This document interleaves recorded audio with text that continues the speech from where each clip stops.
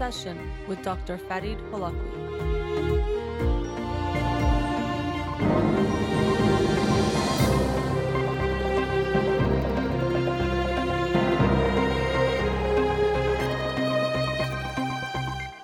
Good afternoon and welcome to In Session with Dr. Farid Holakwi. I'm your host, Dr. Farid Holakwi, and I'll be with you for the next 2 hours here on Radio Hamra. Studio number to call in, 310-441-0555. I'm a licensed clinical psychologist, so you can call in with any questions related to clinical psychology, including any emotional or psychological issues, parenting issues, and relationship issues as well. You can also follow me on Twitter or Instagram or like my page on Facebook to get updates on the show or suggest topics or books for the program. And the shows are uploaded at the end of each week to my SoundCloud page and podcast on iTunes. Again, the studio number 310-441-0555. Wanted to announce the book of the week for this week. It is The Book of Why, The New Science of Cause and Effect by Judea Pearl and Dana Mackenzie. The Book of Why.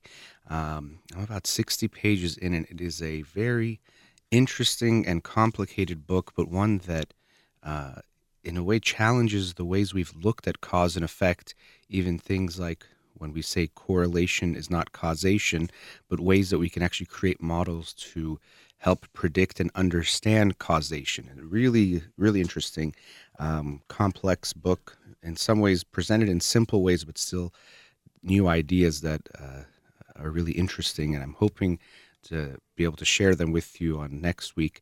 Monday, there won't be a live show because of Labor Day here in the United States, but that gives me a couple extra days to prepare this book for you guys next Wednesday. That's The Book of Why, The New Science of Cause and Effect by Judea Pearl and Dana Mackenzie. I wanted to start off today's show talking about a topic that I've mentioned a few times recently, and it's this idea of being nice. In some ways, it's like I'm going on an attack against niceness or being nice, which can sound puzzling because we think of nice as something pleasant. Find yourself a nice guy, be nice. All those kinds of connotations we have with being nice tend to be positive. But really, when we look at being nice in the way that we tend to use it, it's actually not a good thing at all. And today what I wanted to actually talk about is this statement that sometimes being nice is the meanest thing you can do in a given situation. Sometimes being nice is the meanest thing you can do in a given situation.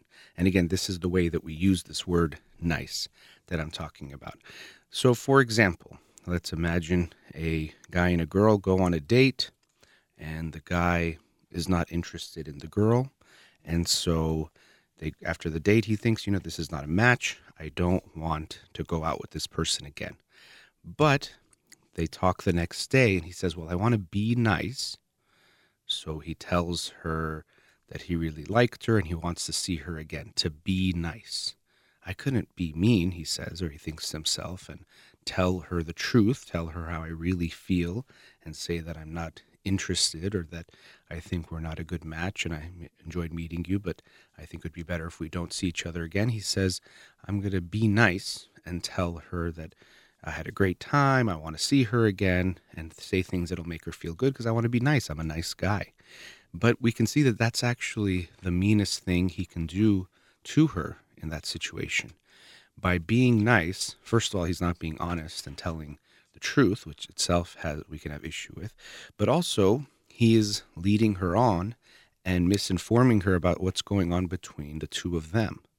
He is stringing her along, and if she was, let's say, interested in him, now she thinks, okay, well, I'm going to get to see him again soon.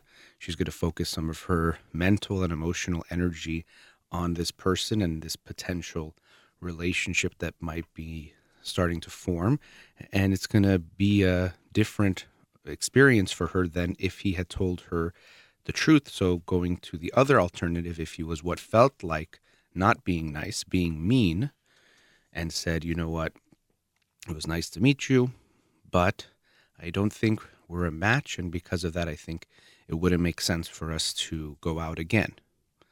And in the moment, it would probably sting for that girl, we would understand, wouldn't feel very good if she was interested, and might not feel nice for him either in that moment to deal with that discomfort, but she would know and be able to go forward after that sting and say, okay, let me close this chapter on him. Or I always hear Persians talk about dating as cases. Let me close this case and move forward with my life and not have to think about this person. Which in that moment, there'd be a little bit more of a sting, but it would be much better for her to know where she stands and to be able to go forward than in the being nice alternative, where she now thinks maybe something is developing between her and him and is still going to be holding on to this. And now maybe the guy is just going to stop talking to her over time, which is sometimes what people do in these situations. There's also this term called ghosting that relates to that, the idea of just kind of disappearing. So you don't text or call. But he's going to probably find a way of letting her know in a more spread out, drawn out type of a way. And she's going to have to figure it out over time that, oh, this guy actually isn't interested, and probably still not have any clarity. This is what often happens in these cases. The person, they go on a date or a few dates, and then the person expresses interest in some way, let's say explicitly, but then implicitly through their actions starts to show that maybe they're not interested or something else is going on, and they slowly disappear. And the person is left a little bit puzzled, like what was going on? They seemed interested, things seemed to go well, but I don't know what happened because what they told me seems to not match what they did. So what was going on? What happened? So again, in being nice, or in quotes, we should say that being nice, this person communicated something very different than what was going on and made the person have to go through a lot more pain, uncertainty, confusion, and have to commit more time to something that really had no potential just because the person wanted to quote unquote be nice. And so we think that being nice means that I'm being good to other people. But really, when we're being nice, it's self-serving. It's for ourselves. We're doing it because we want to look good. In this case, this person wants to look good, or also wants to not look bad or mean. Also wants to avoid an uncomfortable conversation. It's because they don't want to have it. The way you might tell yourself is, well, I don't want to hurt that person, so I said the nice things to them. I didn't want to hurt their feelings. And we try to make it seem like we're so noble and so good and altruistic that we're caring about someone else, but really we're doing it just for ourselves. In this scenario, the guy didn't want to deal with the feeling of hurting them in the moment, or hurting this person, or saying the mean thing, or dealing with the discomfort. So he said the nice thing for himself, not for her. We have to make that point very clear. It's not for the other person that we do this. And what I always say is we're not really being nice in a good way in that moment. All we're doing is we don't want to be there in the moment where the person gets hurt. We're okay if we know they're going to get hurt eventually when they figure out we're not interested, or if we disappear, and that's going to be spread out and more painful. We just don't want to have to be there when the painful moment happens. We don't want to have to feel that guilt. So we're really, again, doing it for us, not them. So this whole idea that I'm going to be talking about more, about this idea of niceness and how it's actually not a good thing. There's many aspects of how we can look at it. But what I wanted to talk about today was this idea that it's sometimes the meanest thing you can do in a situation is trying to be nice. Because we're not being genuine, we're not being open, we're not being honest, we're not letting the other person know the reality of the situation to then deal with it. And in these situations where people go on one date or two dates and they want to be nice, we have to realize that even if you show you're not interested in someone, it's not going to kill or devastate them. They're going to be okay. Let them move on. Let them have their life and their experience. Your approval or disapproval isn't going to make or break them. And if it would, that means they have their own issues going on. It's not about you. So we have to also not be so conceited in ourselves of I'm going to affect them so deeply by saying I'm not interested. They're going to be okay. So realize that and let them know that this is how I feel, and let them move on. Your saying you're not interested is not the most important thing in the world, and they can handle it. Don't think that your liking of them is going to be that important to them. So we let the person know this is how I feel, and then the person gets to think about it, feel something, and then move on. So in being nice, we're being more mean to them. And when I'm talking about being nice, it might sound like when I'm saying don't be nice, it means be mean. And that's not at all what I'm trying to propose. It's actually we have to move away from being nice in this way, which means not genuine, fake ways of making the other person feel good, avoid conflict or whatever it might be. Move away from being nice and go towards genuine kindness. So you can still, in letting that person know you're not interested, do it in a kind way, even if it doesn't feel good to that person to hear what might sound like a rejection anyway. But I am proposing that we go away from being nice and work on ourselves to be more genuinely kind and to be more genuine in general, which means that oftentimes we are going to say things that hurt one another. You can be with friends, and if you're going to be nice, it means you don't share if they upset you or if they do something you don't like. Or even husbands and wives can be nice to each other. I'll see lots of relationships where they're afraid to share their feelings to each other because they say they don't want to hurt the other person's feelings. They don't want to face conflict. They don't want to have those uncomfortable conversations, so they choose to be nice. But again, another reminder that although we say, I'm being nice because I don't want to hurt his or her feelings, we're not doing it for them. We're doing it for ourselves. It's very self-serving when we act nice, even though we make it seem like it's about other people. And again, being nice is often the meanest thing you can do in a given situation. People deserve to hear the truth. People can handle it, and people deserve to know where you stand and where they stand so they can go forward. So we want to move away from niceness, this word that sounds good but is really bad, and go towards genuine relationships and genuine kindness. And what I'll talk about on future shows related to this issue of niceness is that, again, it doesn't mean that if we're not being nice, we're let off the hook and we can be as mean as we want. It actually means that we need to work on ourselves to become more genuinely kind individuals so that we can make the best of our interactions, that we become more genuine overall, but we also become more genuinely kind and loving, so that we don't have to be nice to have these pleasant conversations. We can genuinely be kind, and that's something we can work on and we need to all work on, and we can't just let ourselves off the hook and say, I'm just going to be nice in these situations and get away with not actually expressing my feelings or not actually having these types of real conversations. So just a reminder, sometimes being nice is the meanest thing you can do to that person in a given situation. All right, we've reached our first commercial break. Studio number 310-441-0555. You're listening to In Session with Dr. Fadi Holakwi. We'll be right back.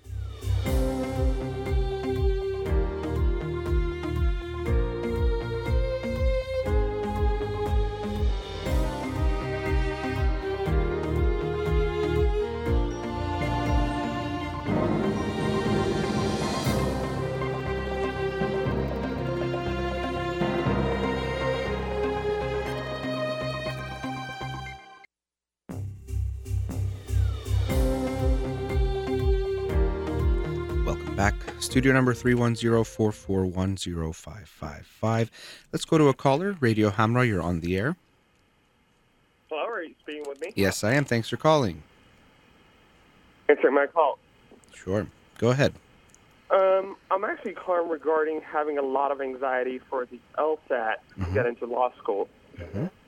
I've been prepping for it for about 8 months now, and I've been doing really well on prep tests, like tests from earlier years, but now that the September 8th date, which is when the test is approaching, I'm having really bad issues. Like, I can't stop thinking about what if situations to a point where it's gotten to a point where I'm like, oh, what if the day that I'm going to the test, like, I get stuck in the elevator and I don't make it on time. Like, every scenario that can go wrong just keeps running through my head and just holds me back to a point where, like, I tried to take another prep test and my score significantly decreased because of it, because during the whole test, all I could think about is, oh, if I don't do well on this test, I'm not going to get into law school, and this is going to happen, that's going to happen, and it's really been bad.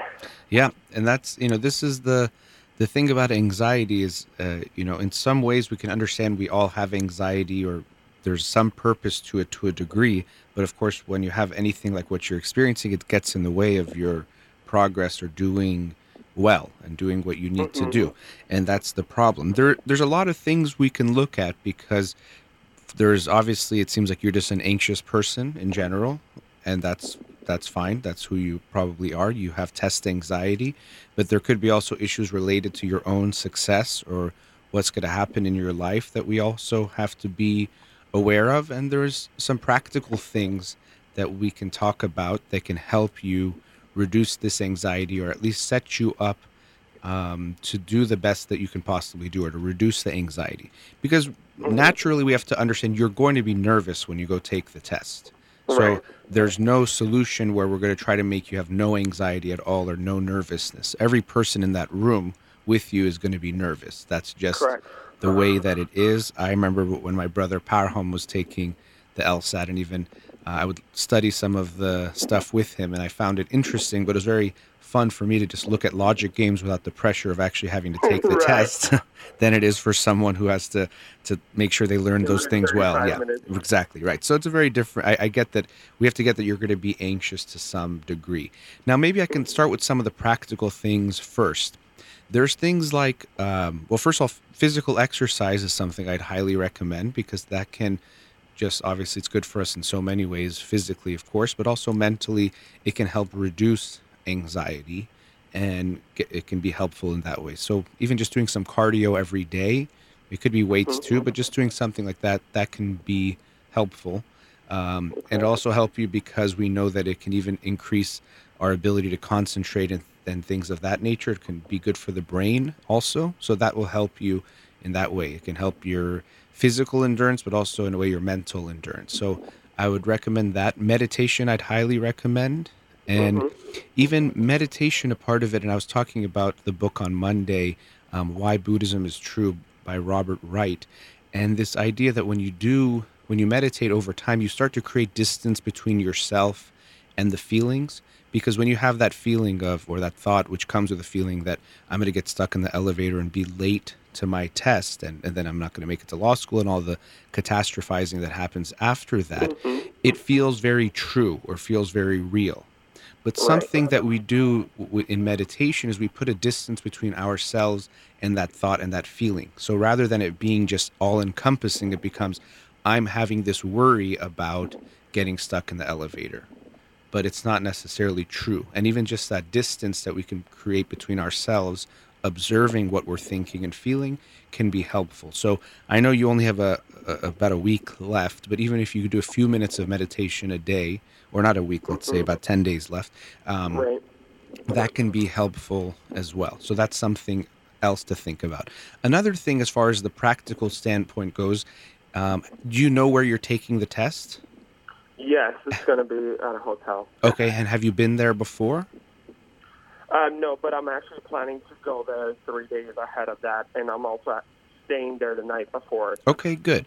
Well, and that's good. Staying there the night before will also help you worry about things like traffic and those things in the morning and all that. And I was going to suggest even, and this is to other people as well, when you have test anxiety, going to the place where you take the test. Now, sometimes if it's the same class, then you won't have to worry about that. But when you take these kinds of tests, it can be good to go and just check out the site. Also, because for many of us, especially when you live in somewhere like LA, but really anywhere, there's worries about parking and then, traffic and all these other things that can make you get nervous, these uncertainties. And if you go there and see, okay, this is where I would park, I walk this far, I go here, even go to the place if you can, if it's open, okay, this is where I'll take the test.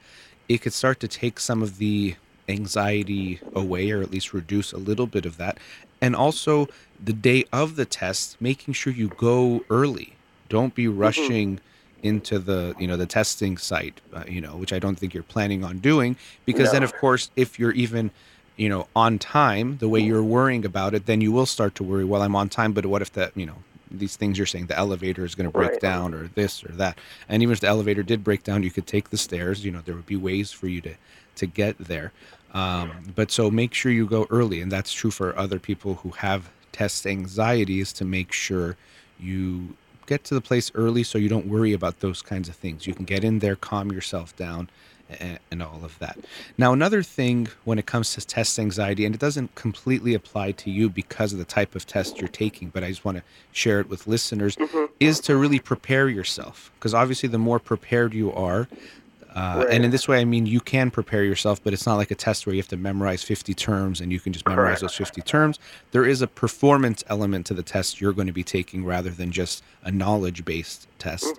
But for people who are taking tests and have test anxiety, one of the best things you can do is become as prepared as you can be, which obviously makes sense in general, but it'll make you feel less anxious. And people will say, if they don't feel like they're good at math, they get more anxious during math tests than they do during, other tests. Now, so there's all of those types of things. Also, when you're taking the test, one thing to keep in mind, because the way you're describing yourself, I could imagine you might have this mindset of if you get to a question and you, let's say, are struggling with it, you might start to catastrophize, like, oh my gosh, I'm not getting this one. Does that mean I'm going to miss a lot of them? Does that mean I'm not going to get, that whole cascade starts. Like it's going to be the snowball effect. And exactly. It's going to go bad. Right. So we have to almost, make sure we tell ourselves that I'm going to miss some questions. I mean, that's just expected. And I can still get a very good score missing some questions. So if I'm on a question and I'm struggling, that's okay. That's not the end of the world. And this is even where the things that meditation teaches us are important, because it keeps us mindful, right? Because what you're doing in that moment is you're struggling with one problem, but then you're extending it to all the problems of the test, and then what's going to happen in the future when I get the score, and applying to law school and my life and all that. And we're getting completely away from the moment. And this is where mindfulness can be so important, is that if we can stay in the moment, we can stay with, okay, this is a problem I'm struggling with. And also, you'll handle the problem better if you don't let your mind wander in that way.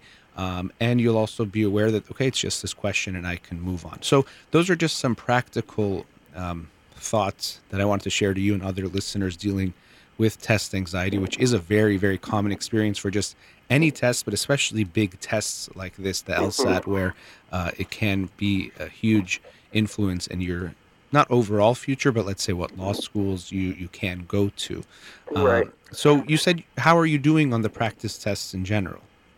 I'm actually have been consistently, until about a month ago, I was in the 99th percentile. I was scoring in the 170 and 175 range. So I was doing really well. And to be completely honest, my cumulative GPA isn't really that well because of my community college, but after transferring to a 4-year, I've been on the dean's list every year, but still my GPA isn't as high as I would want it to be. So I would still be considered like a splitter for schools that I apply to with a high LSAT score and a little lower GPA than what they would expect.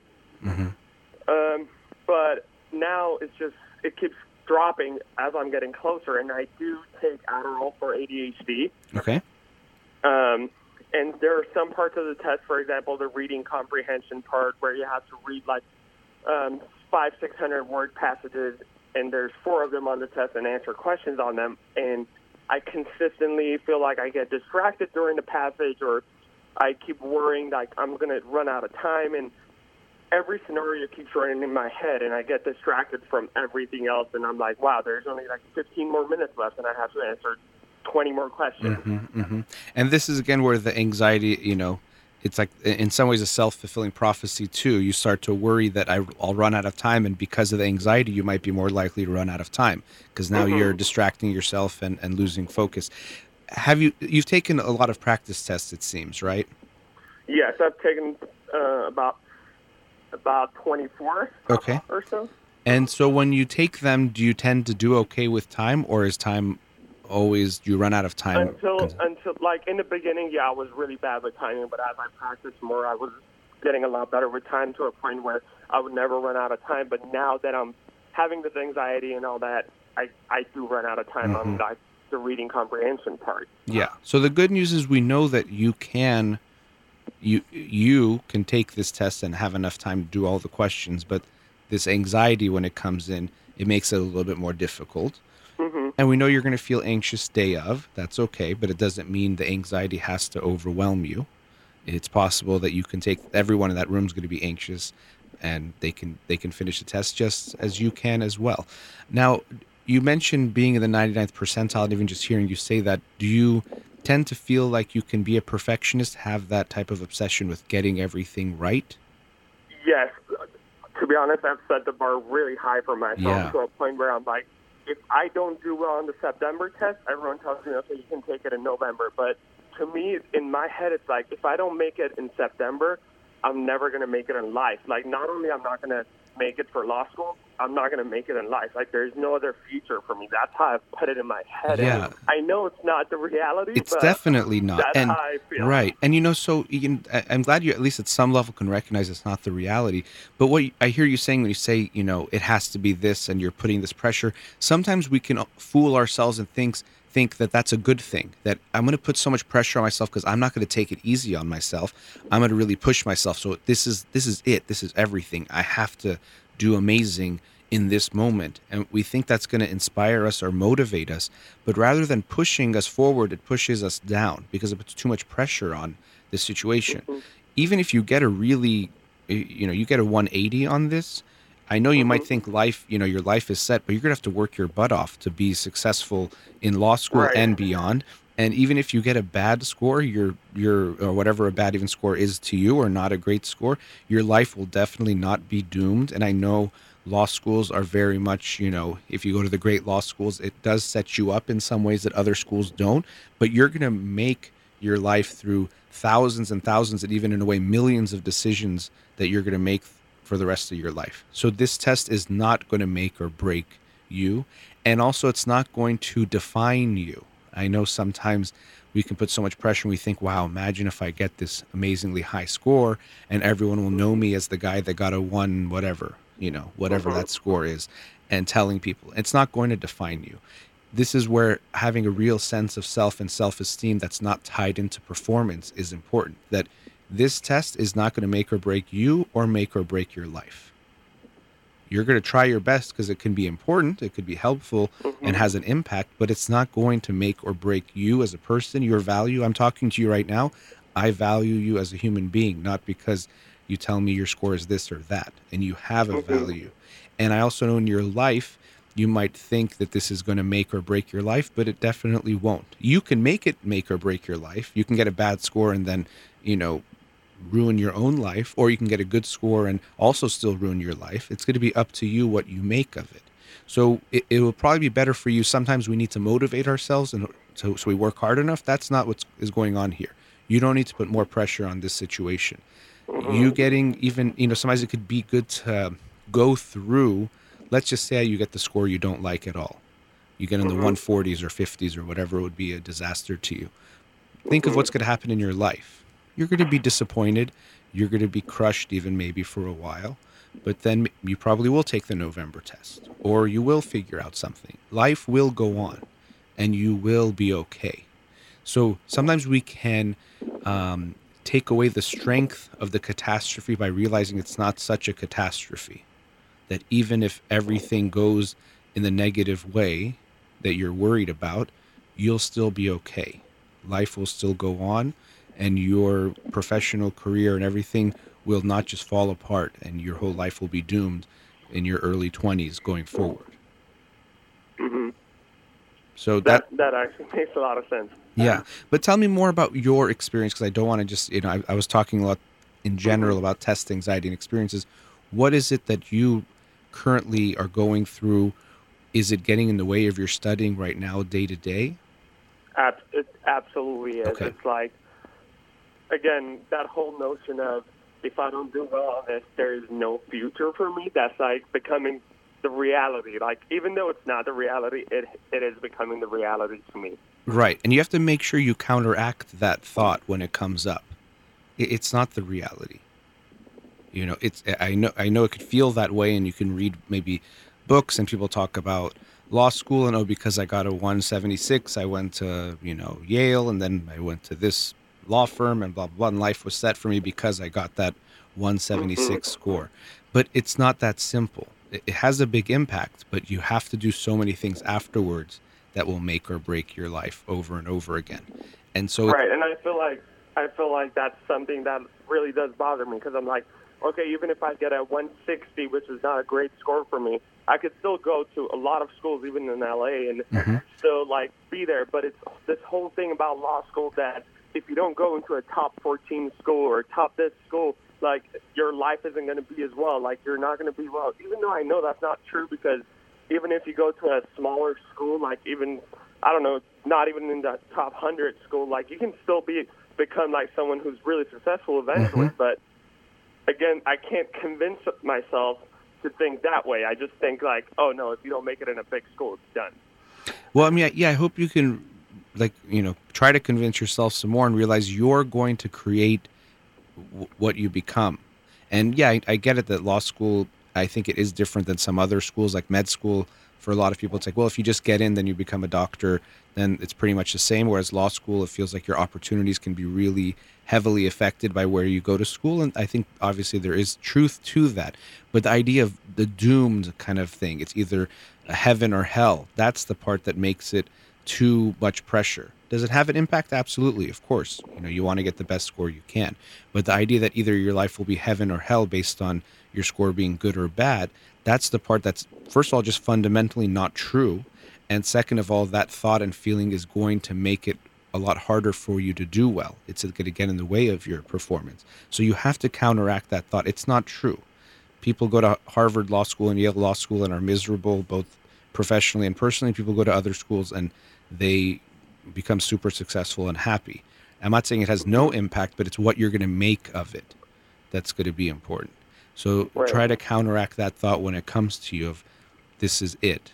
Everything rides on this moment. Because if you do that for this test and then every question, every passage, you're just going to make every moment too bigger than it really is. It's not that big. And you have to be able to do that. So I would consider doing some type of meditation, even if it's a few minutes a day. It can be calming, and see what comes up for you. I would recommend the physical exercise. I'm glad you're going to go to the hotel and be there, and that'll reduce some of the anxiety of just being there. Morning of, it might even be good to do some deep breathing and relaxation and get yourself in a good mindset.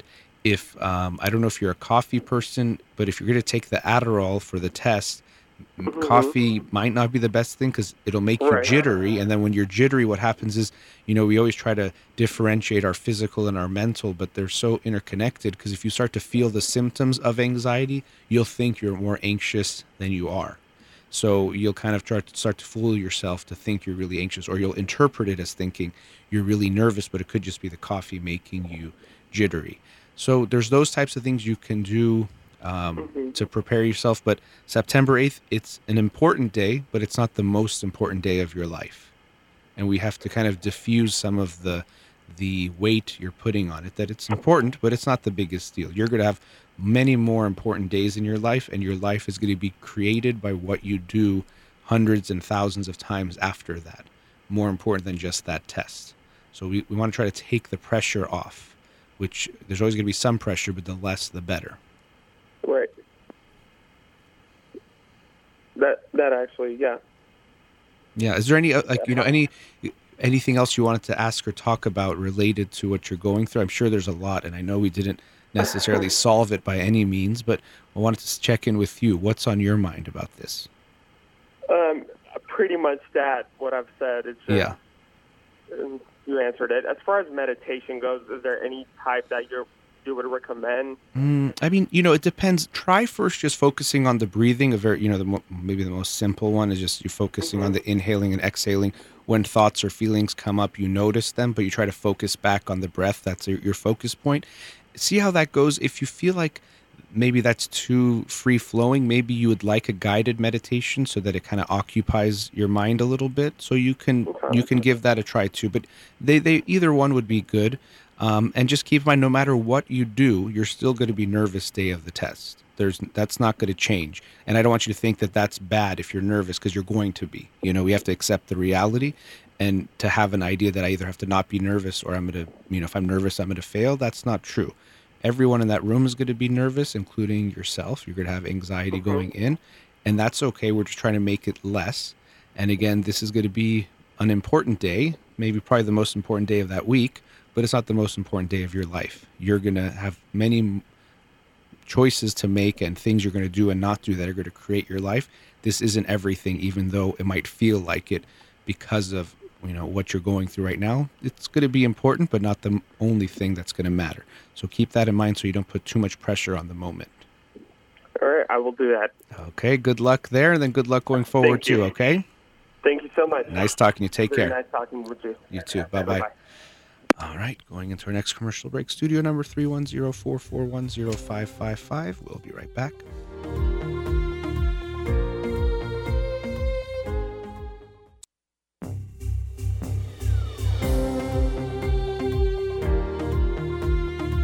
Welcome back. Let's go to another caller. Radio Hamra, you're on the air. Hi, how are you? Good, thank you. Thanks for calling. So I'm a single mom. I have a 4 and a 7-year-old, and their father and I were in a relationship for over 10 years, and we worked together. We were best friends, everything, and he's still, I still feel a very strong, energetic bond with him.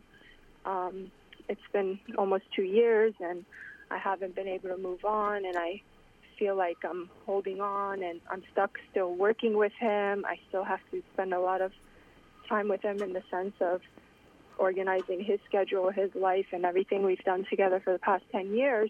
So I feel energetically bonded to him financially, mentally, physically. I've tried to move on. I go on dates. I can't even imagine someone's hand touching me. And, I'm just witnessing, how easy it was for him to move on. And it's almost like he enjoys watching me suffer. And I don't know how to go about this without inflicting some harm to my own children. Mentally, I feel like they know too much of our business. They've been in the presence of arguments and fights, and they kind of just, they're starting not to trust him and feel like he's a liar.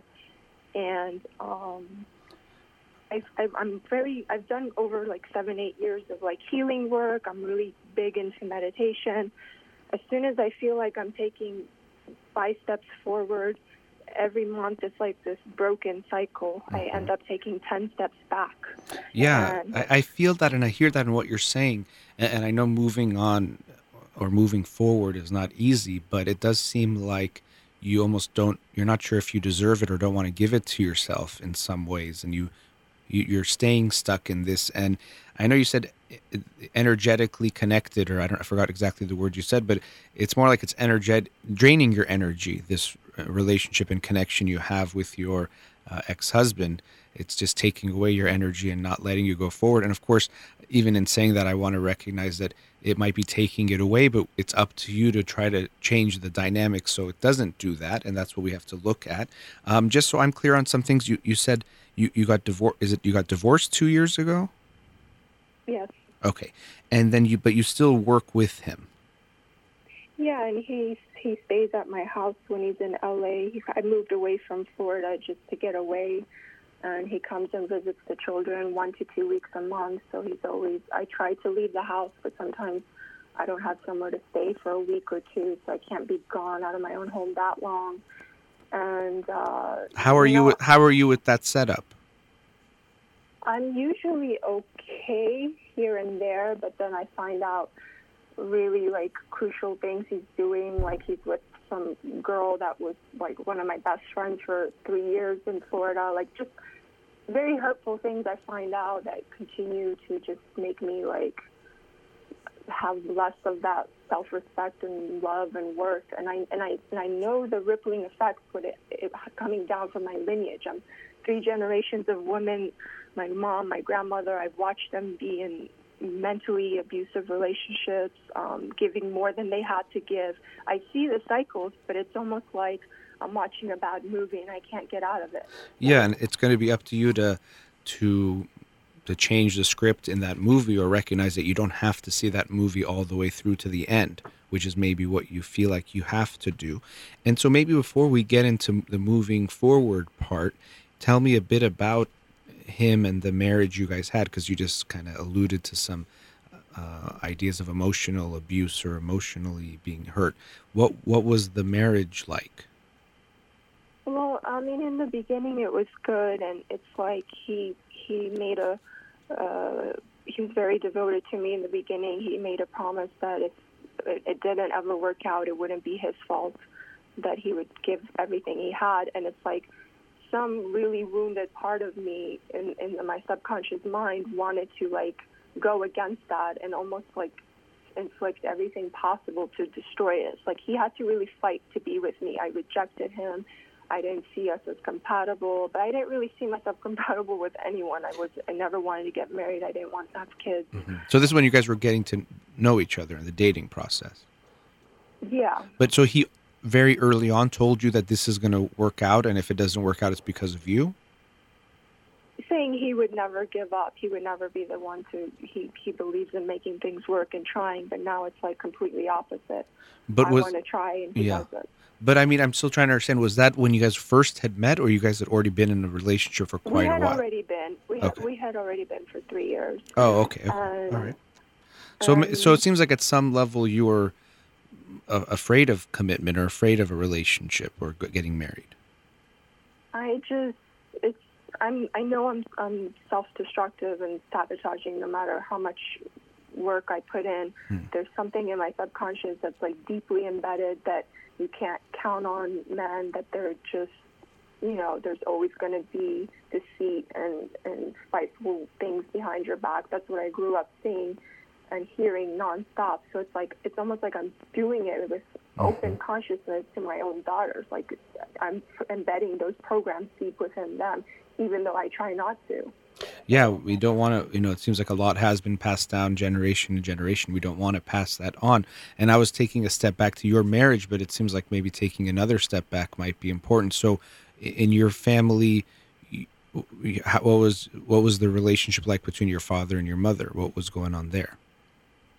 I mean, he was a cheater. They were divorced. She remarried, and when I was 4 or 5, and my stepdad was always on trial. She always had to investigate him. She always had to feel like she wasn't enough, and it was just never ending. And so did you see him as a bad guy too, who needed to be on trial, or you feel like she was just so traumatized by what she went through, or fixated on what she went through, that she had to see him as the same as her previous husband? I mean, I believe it was both of them. Okay. They were equally responsible. Mm-hmm. And would your mom, other than just seeing these interactions, would she tell you things about men or things to expect? Oh, I mean, yeah, I grew, for sure. She'll go after money. That love doesn't last. Go after comfort and money, and that's the only thing that will really bring you happy. Everything will fail you, for sure. Yeah, so not really a recipe for creating someone who wants or thinks there can be even a loving relationship. So you resisted it for a long time, and then when you finally did marry your now ex-husband, you're saying at the beginning things were good. When did things change? When you guys got married? When you guys had kids? When we had the second child, when I found out I was pregnant with the second child. Okay, so what changed? I mean, financially, we had a huge downfall, and I already was giving not most of my attention to the little one, and now there was another one on the way, and I was blaming him. I definitely, the last 3 years we're together, I definitely projected a lot of resentment and blame towards him for not being able to provide financially for the kids, properly getting evicted from houses and things like that. You guys were evicted while you were pregnant? Yeah. Wow. Okay. So you had to deal with quite a lot. It's understandable you were upset. I mean, I'm not saying it was his fault. I don't know exactly what was going on, but you were very angry with him. Yeah. Okay. And it seems like there was a lot for you to be angry about in those situations, but it's very likely you also carry a lot of anger towards men in general. And so you were going to be mad at him maybe no matter what. For sure. Yeah. And so what I want us to do is to talk a bit more after the break, because we're getting close to a commercial break. And you have some level of awareness, which is good, that you recognize how your history plays a part or a big part in creating the life or affecting the life you've created. But it seems like for the same thing many of us experience. It's hard to change that script, and that's where you're having a hard time. So I want to talk a bit more about him and you, because it seems like you're saying he was emotionally abusive later on. And then also we have to look at what you're doing now, because I think you will likely have to create more boundaries between yourself and him in order for you to move on. And related to that, I don't know if you really want to move on. That's the thing. You maybe want to stay stuck in this, both because you mentioned being self-destructive, so you like to keep yourself in these painful situations because something about that feels comfortable and feels right about you. But also, I'm sure you're very afraid of moving forward and starting something new with someone else, because your expectation is that it's just someone else to hurt you in a new way, or in the same way but a different person. And so that's probably scary too. So there's a lot that you are doing that is keeping you where you are, because it probably feels safer than moving forward. So I want you to think a bit about those things I just said. We're going to go to the commercial break, and after the break, we'll talk some more, okay? Okay. All right, thank you. You're listening to In Session with Dr. Fadi Holakwi. We'll be right back.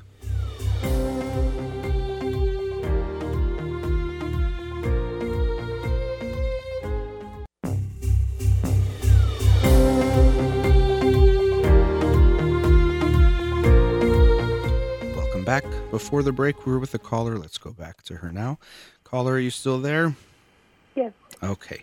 So we were talking before the break. You talked about what you're going through now. A 10-year relationship ended in divorce 2 years ago. You have two, I think you said they're both daughters, 4 and 7. And you mentioned that it's difficult for you to move on. But as I was talking about before the break, it does seem like you are probably afraid to move on, or more comfortable not moving on. And that word comfort sounds funny maybe to people, because it sounds like something good, something that feels good.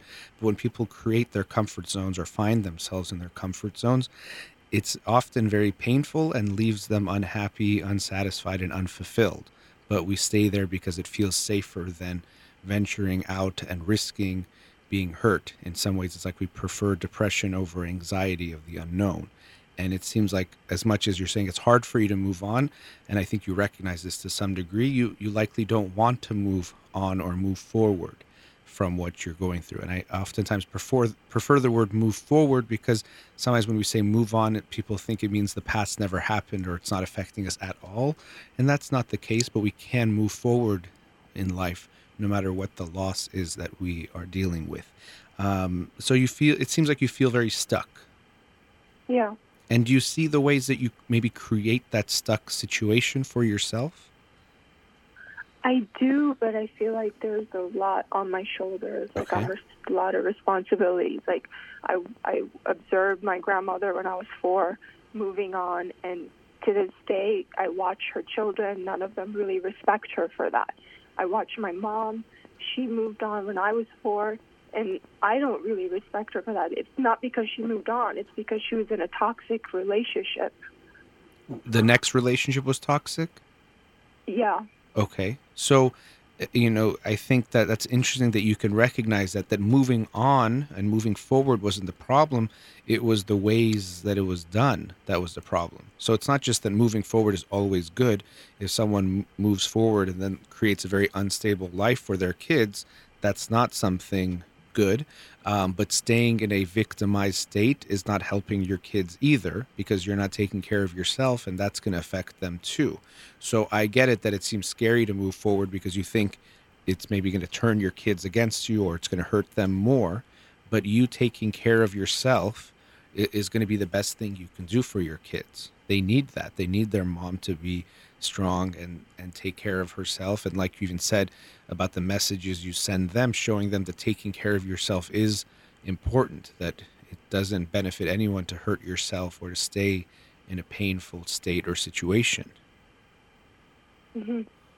And you don't have to necessarily move forward into a relationship with another man, but I think you do need to first move forward away from your husband. And I think the way the setup is, where he's staying with you 1 to 2 weeks a month, is not a great way to create that distance and separation that you need. And I get it that he's the father of your kids, so in that sense you always have to have some connection to him, and it's important for you and him to co-parent and to be connected in how you guys parent your daughters.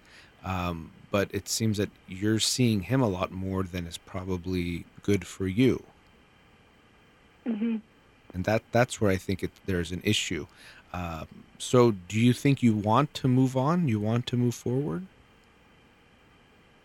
I don't think so. Okay. So I want you to hear that when you tell yourself, I'm having, I can't move on, or I don't want another man to even touch my hand or to get to know me. It's that you don't want to move on. It's not that you can't. Yeah. So why don't you want to move on? And you've touched on it, but I want for you to think a little bit more about that. Why don't you want to move on? Because I believe relationships take work, just like anything. It's a work in progress, and if people commit and put enough effort into it, there's no reason why two adults can't resolve things. Like, I personally was not able to fully communicate this well until just recently this year, after all of this lifetime of healing work. Mm-hmm. So I know I shut him out. I pushed him away. I just ignored him. I would go days or weeks without talking to him if I was frustrated, because I didn't, as a child, I would just shut down and put up walls. Mm-hmm. And something, I agree with you that we can work out a lot more than people tend to work out. But you said two adults should be able to work it out. Doesn't necessarily mean any two adults should be able to work out anything. Sometimes it's not the right relationship. Sometimes too much damage has been done. So yes, we make attempts to work through things and to work on things, but it doesn't just mean because we're talking about two adults that it's going to have to work out, or definitely can. What happened in your guys' relationship that was hurtful? Because again, you mentioned it initially, but we haven't talked much about how he was emotionally hurting you. You mentioned that he's maybe dating someone now that was a friend of yours, but I'm talking about during the marriage, what was painful, what was going on? I mean, I definitely felt like he had very selfish-like qualities. Like, my stepdad was always putting his best interests first rather than having companionship and partnership. I didn't know how to be a good wife or a mother or a partner. This was all like new to me. I didn't grow up observing any type of role model, not from how a masculine man should be or how a woman should be. So I already knew it was a learning progress. Like, you just figure it out as you go. But I feel like by the time I did figure it out, it was already too late. Mm-hmm.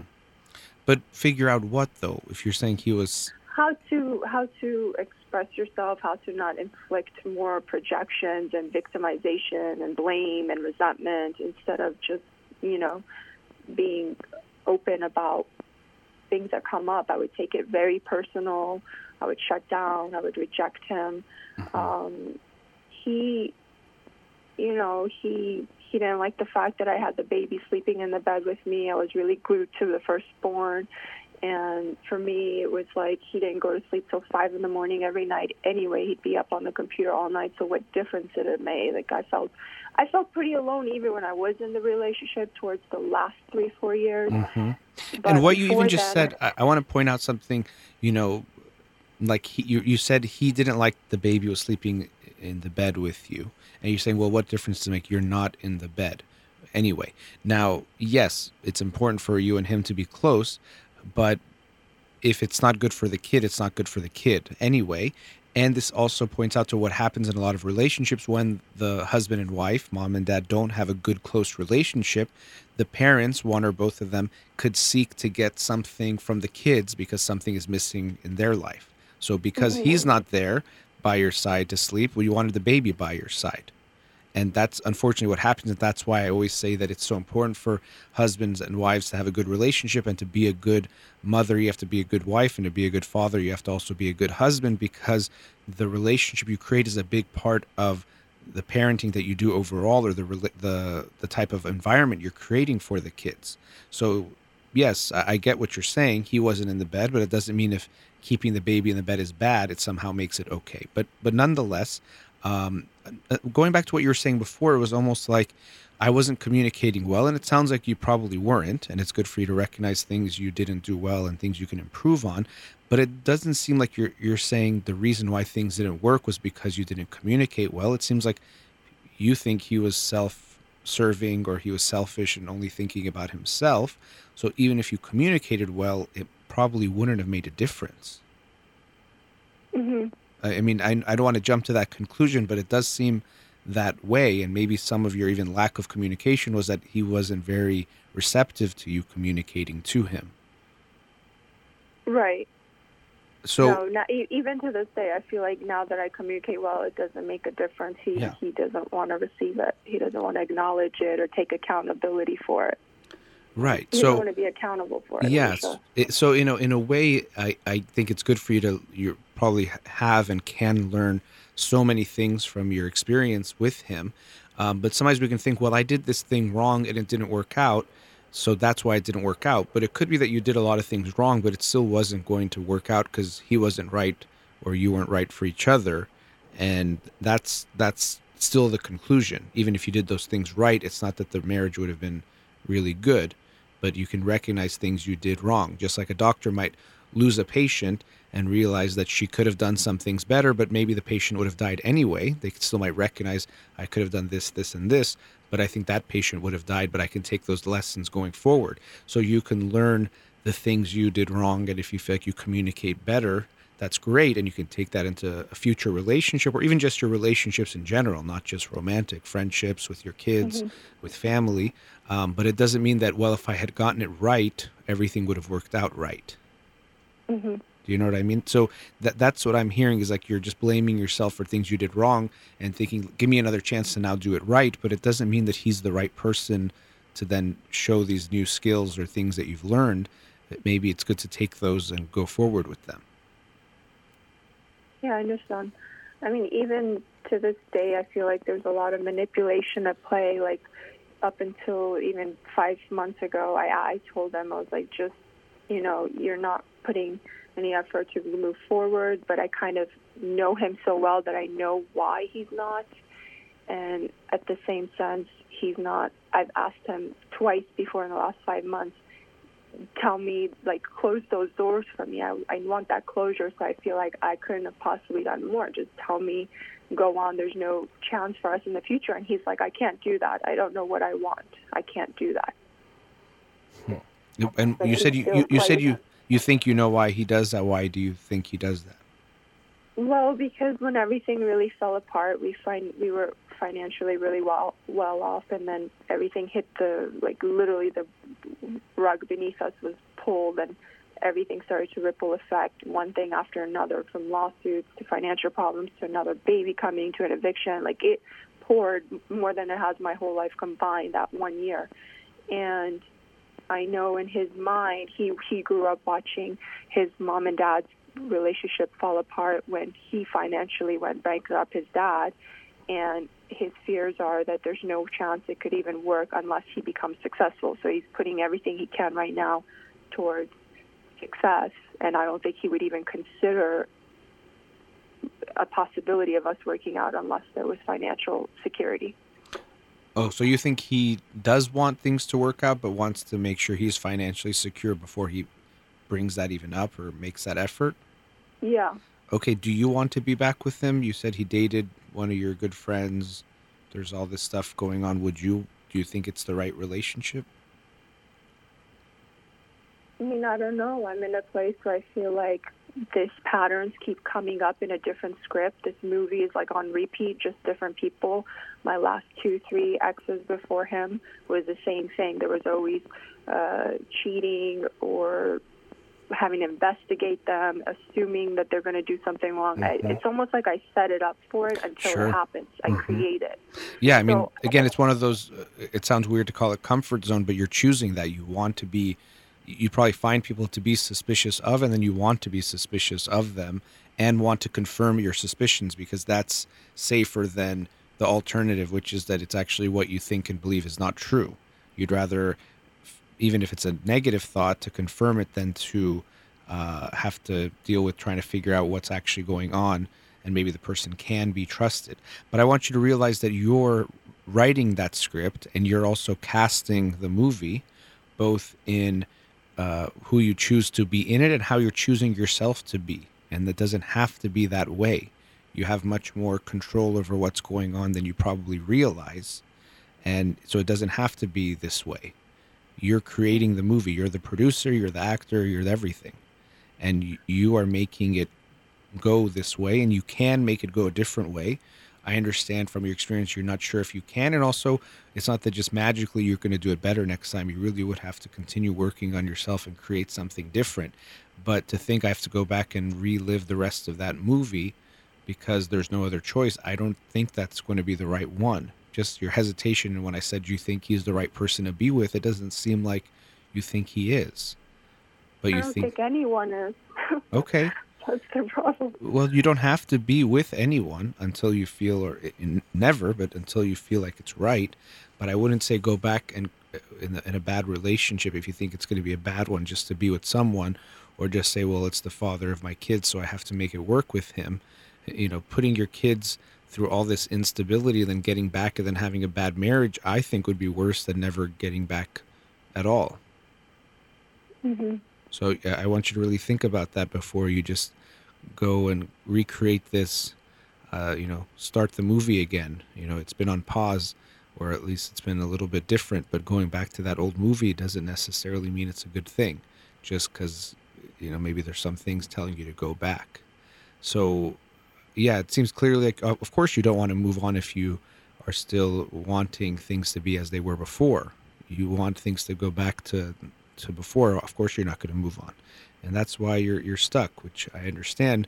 But I really want you to think about, is this really the right relationship to try to create, to put all this effort to continue to hurt myself or not let myself live my life for something that might just be hurtful to me and to my kids?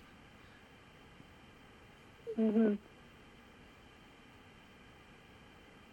I mean, lately I've been working a lot on how to, release and rewrite that script, because I know 80-90% of the subconscious mind is literally on repeat over and over from those programming. I mean, the program is so deeply embedded.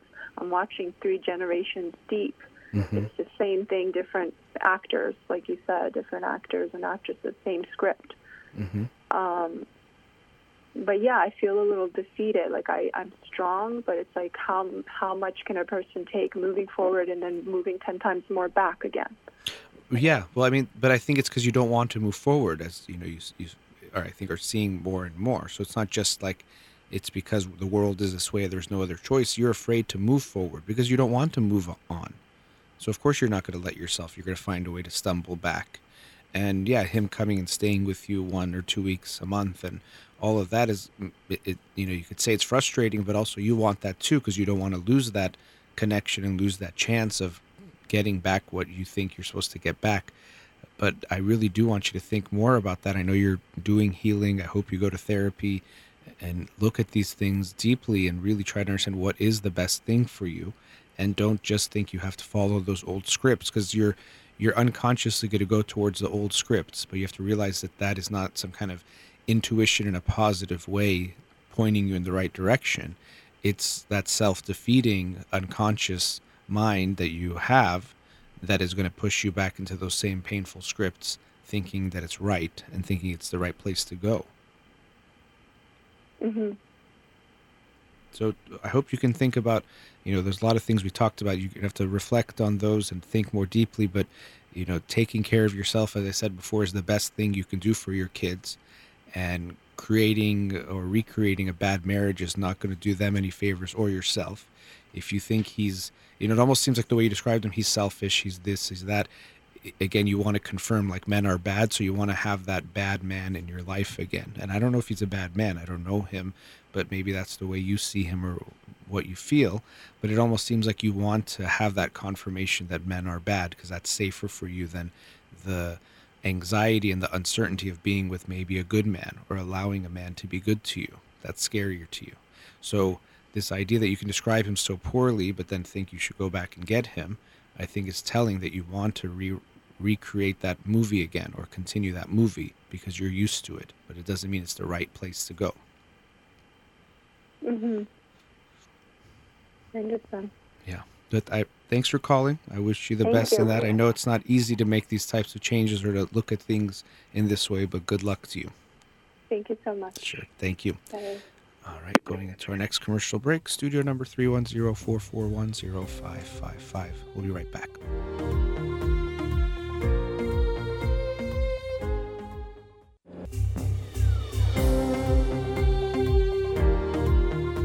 Welcome back. Let's go to another caller. Radio Hamra, you're on the air. Hello. Hi, thanks for calling. Thank you too. My question is regarding to my anxiety. Mm-hmm. I called it before. I'm dealing with GAD, OCD, hypochondria, all of these, Mm-hmm. and I'm going to cognitive sessions, and it just started. And I am also under medication too, but antidepressant medications, Mhm. not like benzo or these kind of things. And that's And, good. but- Yes, and I'll just make a comment for listeners because sometimes people think, well, if I'm having anxiety issues, shouldn't I be put on anti-anxiety medication? But for long-term use, antidepressants are usually what you're going to get prescribed. Maybe if you have panic attacks or extreme anxiety, you might have a benzodiazepine and anti-anxiety medication to take as needed here and there. But in general, you're more likely going to get an antidepressant. And it also shows that there is a big connection between depression and anxiety, that most anxiety disorders, the treatment of choice when it comes to medication is an antidepressant. But okay, so you're on the antidepressant and you're going to cognitive behavioral therapy as well. Go ahead. Yes, but still, I mean, I'm not expecting that it will be finished. But it's like I can tell you like this. One of my biggest fears is fear of death, and I know that everybody dies one day, but I die every day because just I'm scared of death. And once I heard from your father that he said those people who didn't have a good life, they are scared of death. Well, yes, before I didn't have a quite good life, but now I have a good life, I think. And but my fear is that, okay, now I have it, what if I die and I lose this? Or whatever happens to me is about life and death. If I have stomachache, it must be something related to cancer. If I have headache, it's something about tumors. You know, everything for me is like that, and I go to fight and flight mode, and it takes a lot of energy of me, and it makes me very tired, and I don't like it. It's like it's not good to be in this situation all the time, Of every course. day. So, you know, yeah, go ahead. Sure. Okay. No, I want to ask you, what can I tell to myself? What can I tell myself to a little bit comfort myself or make myself calm down? Something like that. Well, it seems like you're doing a lot of good things. You're taking the medication, you're going to therapy. I'd also recommend meditation and exercise, both two practical. I do them too. What's that? Yes, I do them too. Good. That's why I'm quite functional, but still when I'm doing this and that, I still have that anxiety. Yeah. Well, and something you mentioned before, I think I wanted to comment on, which is you're saying you're going to probably always have anxiety, which is something you might have to accept, that at some level anxiety will be an issue for you. Sometimes people come into therapy and they say, I have anxiety and I just want to get rid of all my anxiety. And the truth of it is, if you're someone who has severe anxiety issues, it's very likely for your whole life anxiety will be something you're going to deal with. Now, could we make it more manageable? Can it become less? Can you learn to live with it in a much better way? Absolutely. But the idea that you'll get rid of your anxiety completely is not realistic and not something we should expect ourselves to create. So you're probably always going to have anxiety, even doing all the right things. Just like some people who are depressed, they take medication, they go to therapy, they exercise, they meditate, they do everything, and they still get depressed sometimes. We have to accept and understand that these things, we can't just cure them and just take them away completely. all we can do is everything we can to make the best of what we're dealing with. And it seems like you're doing that, and I hope you'll continue to do that and hopefully find ways that will be even more helpful for you. And absolutely, when you talk about constantly living in this almost like crisis mode or disaster, fight or flight, catastrophe, of course, that sounds horrible, and it's going to take away a lot of your energy emotionally and physically and get in the way of you living your life, which is actually the next point I wanted to make. So one, it does seem like your brain is just, unfortunately, the way it works is that it does worry about things or go to worst case scenarios, and it's hard for you to stop that. I'm glad you're doing the cognitive behavioral therapy. It can help in this regard, but it doesn't mean it's just going to go away completely. But that's where your brain goes. And that's why I think it is important that you're taking the medication, because there are just some imbalances that appears in your brain where something that all of us do, we can think about things and worry about things, or think about the future and what could potentially go wrong. Your brain does it on overdrive. It does it a little bit too much, and that's the problem. And that's what you're trying to reduce. But the idea of fear of death, because I've seen this in a lot of people, and there's, of course, it's very complicated, this idea of fear of death. But one thing I have noticed is that sometimes there's a fear of death. Of course, it's of dying, but also it could be related in a way of a fear of not living, meaning that we're not really living our life. So in some ways, you even mentioned it as dying every day because you have these thoughts about life or death. We can almost live our life with this feeling that because I'm not living it, it's kind of like I'm dying every day. I'm not actually experiencing all of my life the way I would want, or the way it's supposed to go, or the way I'd want it to be. So somewhere in the back of our mind, or there's this feeling of dying and this fear of dying, or this fear of what if I died and I never lived my life. So I even think it's important for us to have not really necessarily a fear in a way that we are constantly afraid of it, but this concern about not living our life. Because yes, we are all going to die, but as the saying goes, but not necessarily everyone lives, because not everyone has really lived their life. So sometimes there could be this fear of not living our life, and maybe that's some of what you experience too, because of the anxiety that appears to at times be crippling or can maybe hold you back. I think your brain goes into these worst case scenarios. So it really is a fear of death. What if this means I'm dying? What if I die today? What if I die tomorrow? But there might also be this feeling of what if I don't live my life the way I'd want to live it, that you might be experiencing. And also I think other people listening might recognize that they have it themselves. Mm-hmm. Yes, go ahead. Sorry. I absolutely understand this, but why, when I still have satisfaction of what I reached today, it was, my life now was my biggest goal when I was a kid and then when I was a teenager. So now I have the life that I want, but now I have the fear of, but what if I lose everything just by death? Okay, and what if you do? Yeah, exactly. I tell myself everybody can be in this situation, but they don't think about it. Yeah. Why do I thinking about it constantly, even when I'm busy with other things? Yeah, so, I think it is, sometimes, like I was talking with someone once and we kind of joked, and I don't like using this word to talk about ourselves in any way, but it was just kind of in the moment of, your inner voice is stupid. Sometimes it's just really wrong. Like it tells you things that we think it's so real and smart and telling us something, but it's just really like a crazy person talking on the street, just yelling random things. And so we randomly have these thoughts, but we think they're very real and true because it's our thoughts, but it doesn't mean much. And that's why one of the things that meditation can give us, and I'm glad you're saying you do it, and I hope you continue, is it creates that distance between ourselves and our thoughts. So you have this thought, what if I die tomorrow? And you say, okay, I'm having this fear that I a lot of times have about dying tomorrow. Does it mean I'm going to die tomorrow? No. Does it mean something's going to happen? Absolutely not.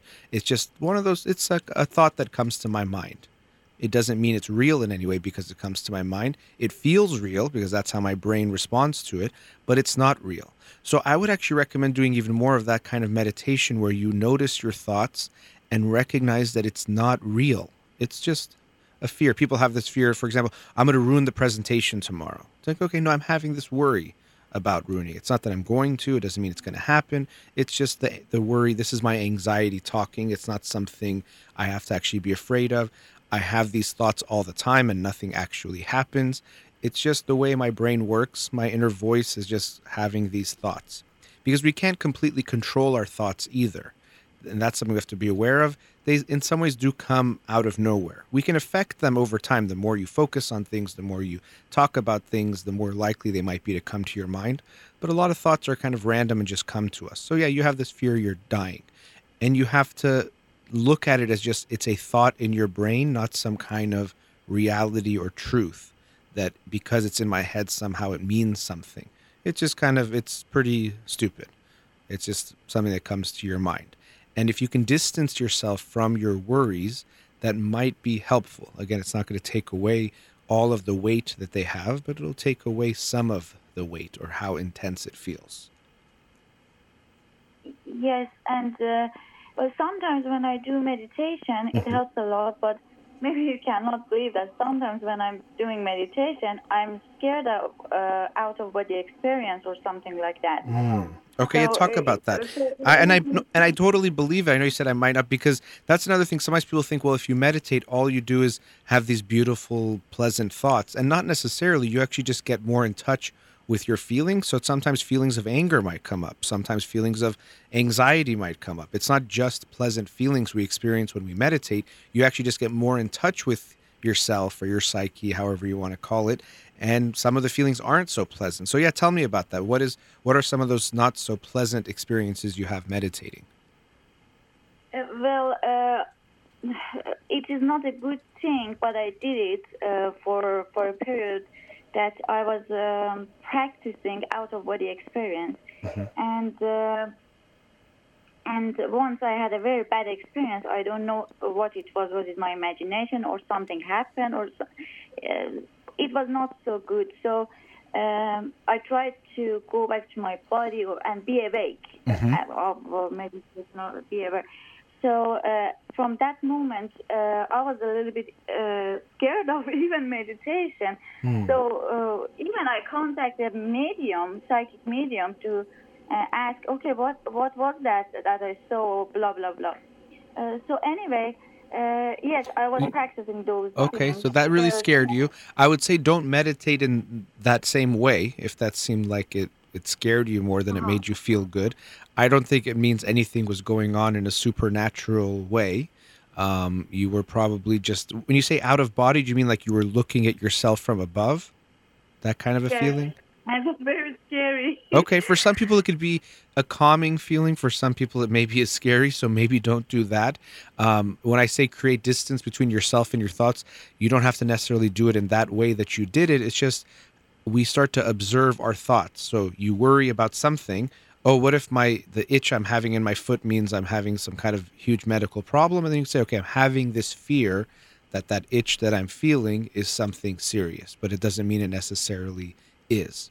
So it's creating that kind of a space. So I know that experience you had meditating was scary to the point where you called a medium who probably can't tell you much, but it shows how worried you were that you wanted some kind of explanation. To me, it doesn't mean anything crazy was going on or anything that you need to be worried about. You can meditate in so many different ways, so you don't have to do that type of meditation if it scares you. When you start to meditate, you can always stop anytime you want. So you have that control over it, so you don't have to be worried about it going somewhere you don't want it to go. But I hope you will continue to meditate, because for you especially, that you have these worries and they feel so real, it could be good to create that space between yourself and your thoughts to realize, you know what, I'm having this worry. It doesn't mean it's true. I was talking about the book on Monday, Why Buddhism is True, and Robert Wright was talking about how he sometimes have these negative thoughts about himself. But he realized that he was meditating once and he could recognize that this negative thought was just a thought in his head. And he could almost see it happening in his head and other parts of his brain communicating to that thought. And it made it a little bit less real. It distances ourselves from those thoughts and feelings, which actually can be a good thing. So if you can create some space between yourself and your worries, that actually will help you. So I hope that you'll take that risk. Maybe it feels like a risk to get back into meditating and go forward with it, even though you had that scary experience, because you don't have to take it in that same direction it went that time, and hopefully it can be helpful for you. Okay, thank you so much. Sure, thank you for calling. Yes, good luck. Take care. Thank you, you too. Bye-bye. All right, bye-bye. All right, we've reached our last commercial break. Studio number 310-441-0555. We'll be right back.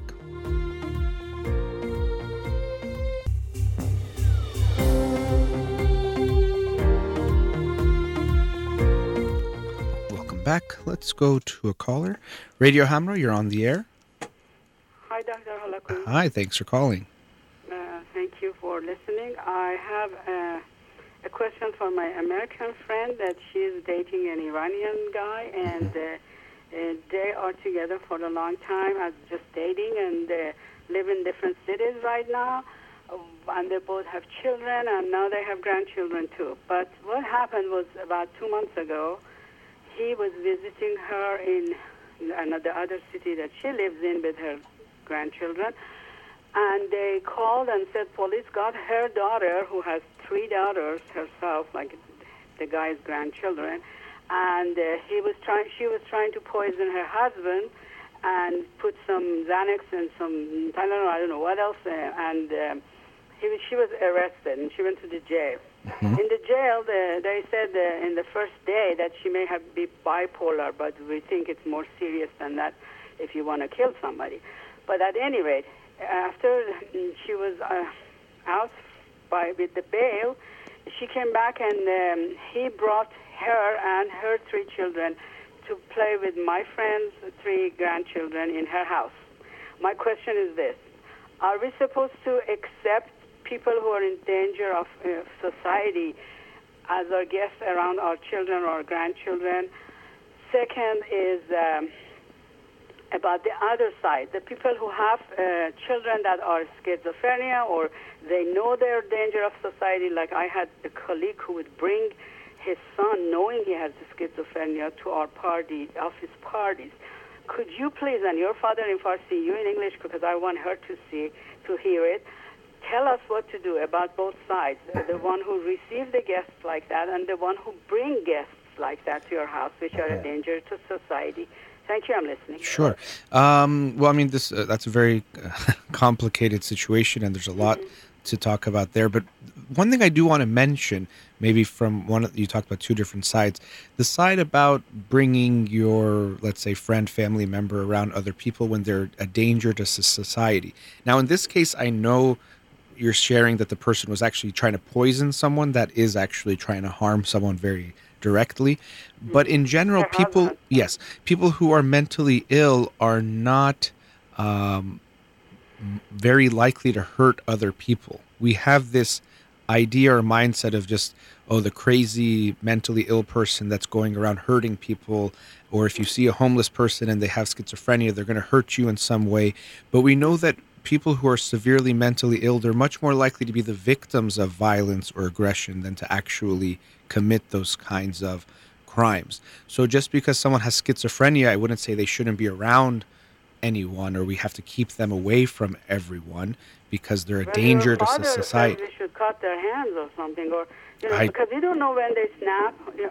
That's okay. I don't necessarily. I mean, it depends on what we're talking about. Now, and again, these situations aren't black or white. So it's not that no one who's mentally ill can't be a threat to other people. I'm not saying that either, but I'm saying I don't want to kind of continue that stigma that exists that mentally ill people are just, danger to society, and we have to be afraid of all of them, and they're all going to just snap and start hurting people around them, because that isn't what we see. Yes, some people might be more likely to hurt other people, and especially in this case, maybe she specifically just wants to hurt her husband, maybe she wants to hurt other people, I don't know, and I can understand your friend being a little bit uneasy about that person being around them. And it's not even just about her, but that situation where if she really was trying to poison her husband, I don't think I would want that around my family during that time while it's still in that chaotic situation that whatever they're dealing with. I don't know if she had charges pressed against her. If she really was trying to kill him, I don't know if she would be let out of jail. Well,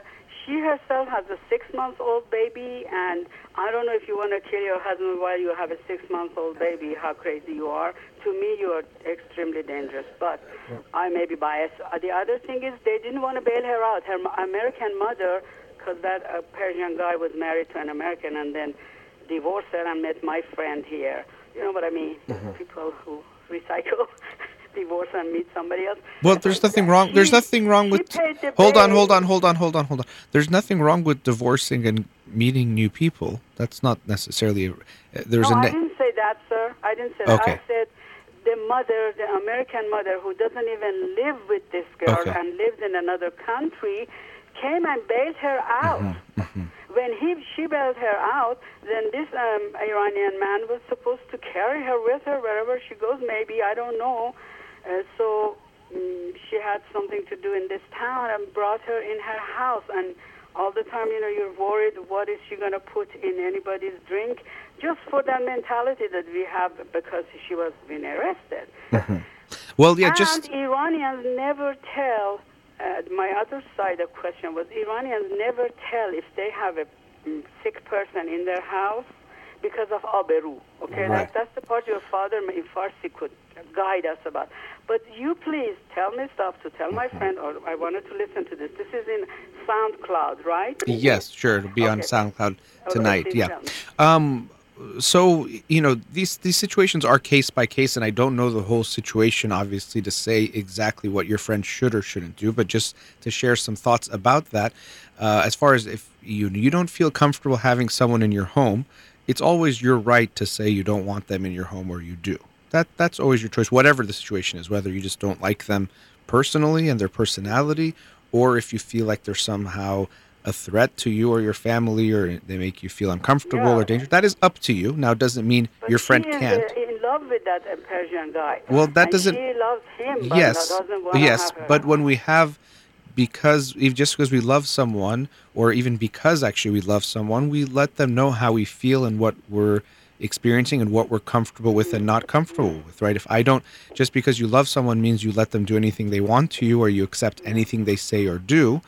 But you have to talk to them about it and say, look, this is how I'm feeling. Whatever the situation is. Here it's this very specific situation, maybe something else. It said, I don't want to go on this trip with you, or I don't want to have your family over. I don't want to, whatever it is, we have to be willing to talk about it. So because she's in love, actually, that's even more reason that she should tell him something if she feels something. Okay, what about the guy? Should he bring her, or the people who have children like that, or are in this situation? But again, and I know you keep saying like that, which is a very blanket statement that they are necessarily harmful. If someone, the situation you're describing is very unique, that someone literally was trying to kill their own husband.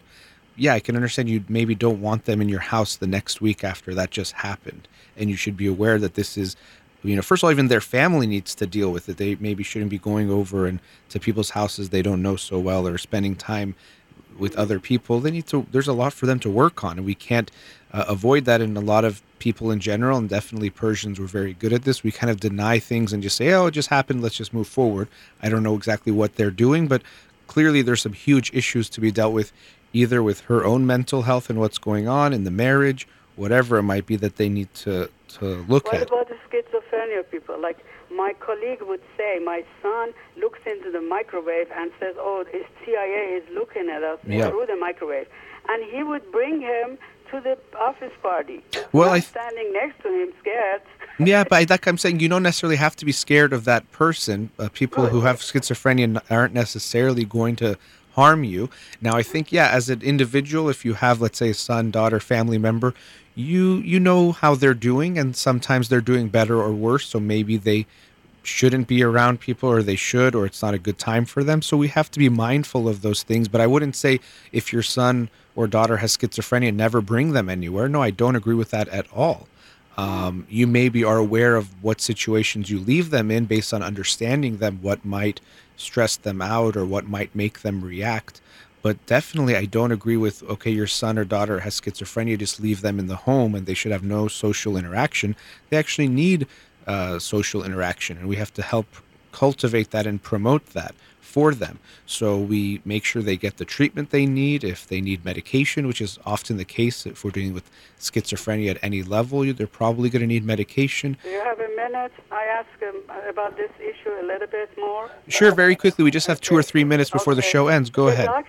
The doctors told this guy in my office that the son should live in special houses. But the mother, usually Persian mothers, oh, my son, my beautiful son, they don't take him to those houses. They say, no, let him stay with us. Okay, you want to take the danger, take the danger. Why should you but take again, so again, just the fact that... I sound like Hitler, don't I? No, you don't sound like Hitler. But what I was going to say is there's a few things going on. One is, again, because I think, you're right, that we shouldn't just think because it feels wrong to put my kid in a home, it's the wrong thing to do. Sometimes it can be the right thing to do. And sometimes the same thing happens with our parents. Sometimes they need to be in a home more than, we have to keep them in our house and suffer and make them suffer more just because it's the right thing to do. And as family, we don't put our family in homes. Sometimes the right thing is to do that. But again, just because the doctor suggests that this person would be better off in a home doesn't mean it's because they're violent and we can't put them around people. It might mean that that's just a better treatment facility for them than for them to be in the house. So again, I don't want to equate mental illness with violence and threat of violence because it's not the same thing. And very often we have that connection that people make that if someone is mentally ill, we have to be very afraid of them because they're going to snap and kill us or hurt us. And that isn't the case. So Great. Yeah. That makes me feel better. Yeah. Okay. Yeah. Okay. I tell my friend and I ask her to listen to this. And thank you for your time. Sure. Thanks for calling. Have a great day. Bye-bye. Okay. Bye-bye. All right. Just about wrapping up the show. I wanted to announce the book of the week. Again, it is the book of Why, The New Science of Cause and Effect by Judea Pearl and Dana McKenzie. And again, Monday here in the United States is Labor Day, so we will not be doing live programming. I won't do my show. I'll be with you Wednesday, which is when I'll talk about that book. And just maybe very brief comment, as I mentioned with that caller. There is this idea we have that people who are mentally ill, we should be afraid of them. And this, unfortunately, is a big part of the stigma. It makes the stigma even stronger, how we deal with people with mental illness or people's fear of saying they have mental illness. We don't have to be afraid of the mentally ill. All of us to some degree have mental illness, but even people with severe mental illness are not likely to be a threat to you or me. They are in need of help. They deserve help, and we should help them, but we shouldn't be afraid of them and to think that they are going to be violent and hurt us. And we see this a lot in the media that if there was a killer or a shooter, it was mental illness. It was mental illness. And yes, maybe if someone gets to the point that they're going to go kill many people, mental illness likely plays a part. But it doesn't mean that most people, or even a very small number of people with mental illness, are going to act in that way. And we should equate mental illness with violence and aggression. So people who are mentally ill, they're sick. They need help. They deserve help. We don't need to just be afraid of them. That brings us to the end of today's show. Thank you to all the callers and the listeners and to Farhuda here in the studio. You've been listening to In Session with Dr. Farid Holakwi. Have a wonderful day.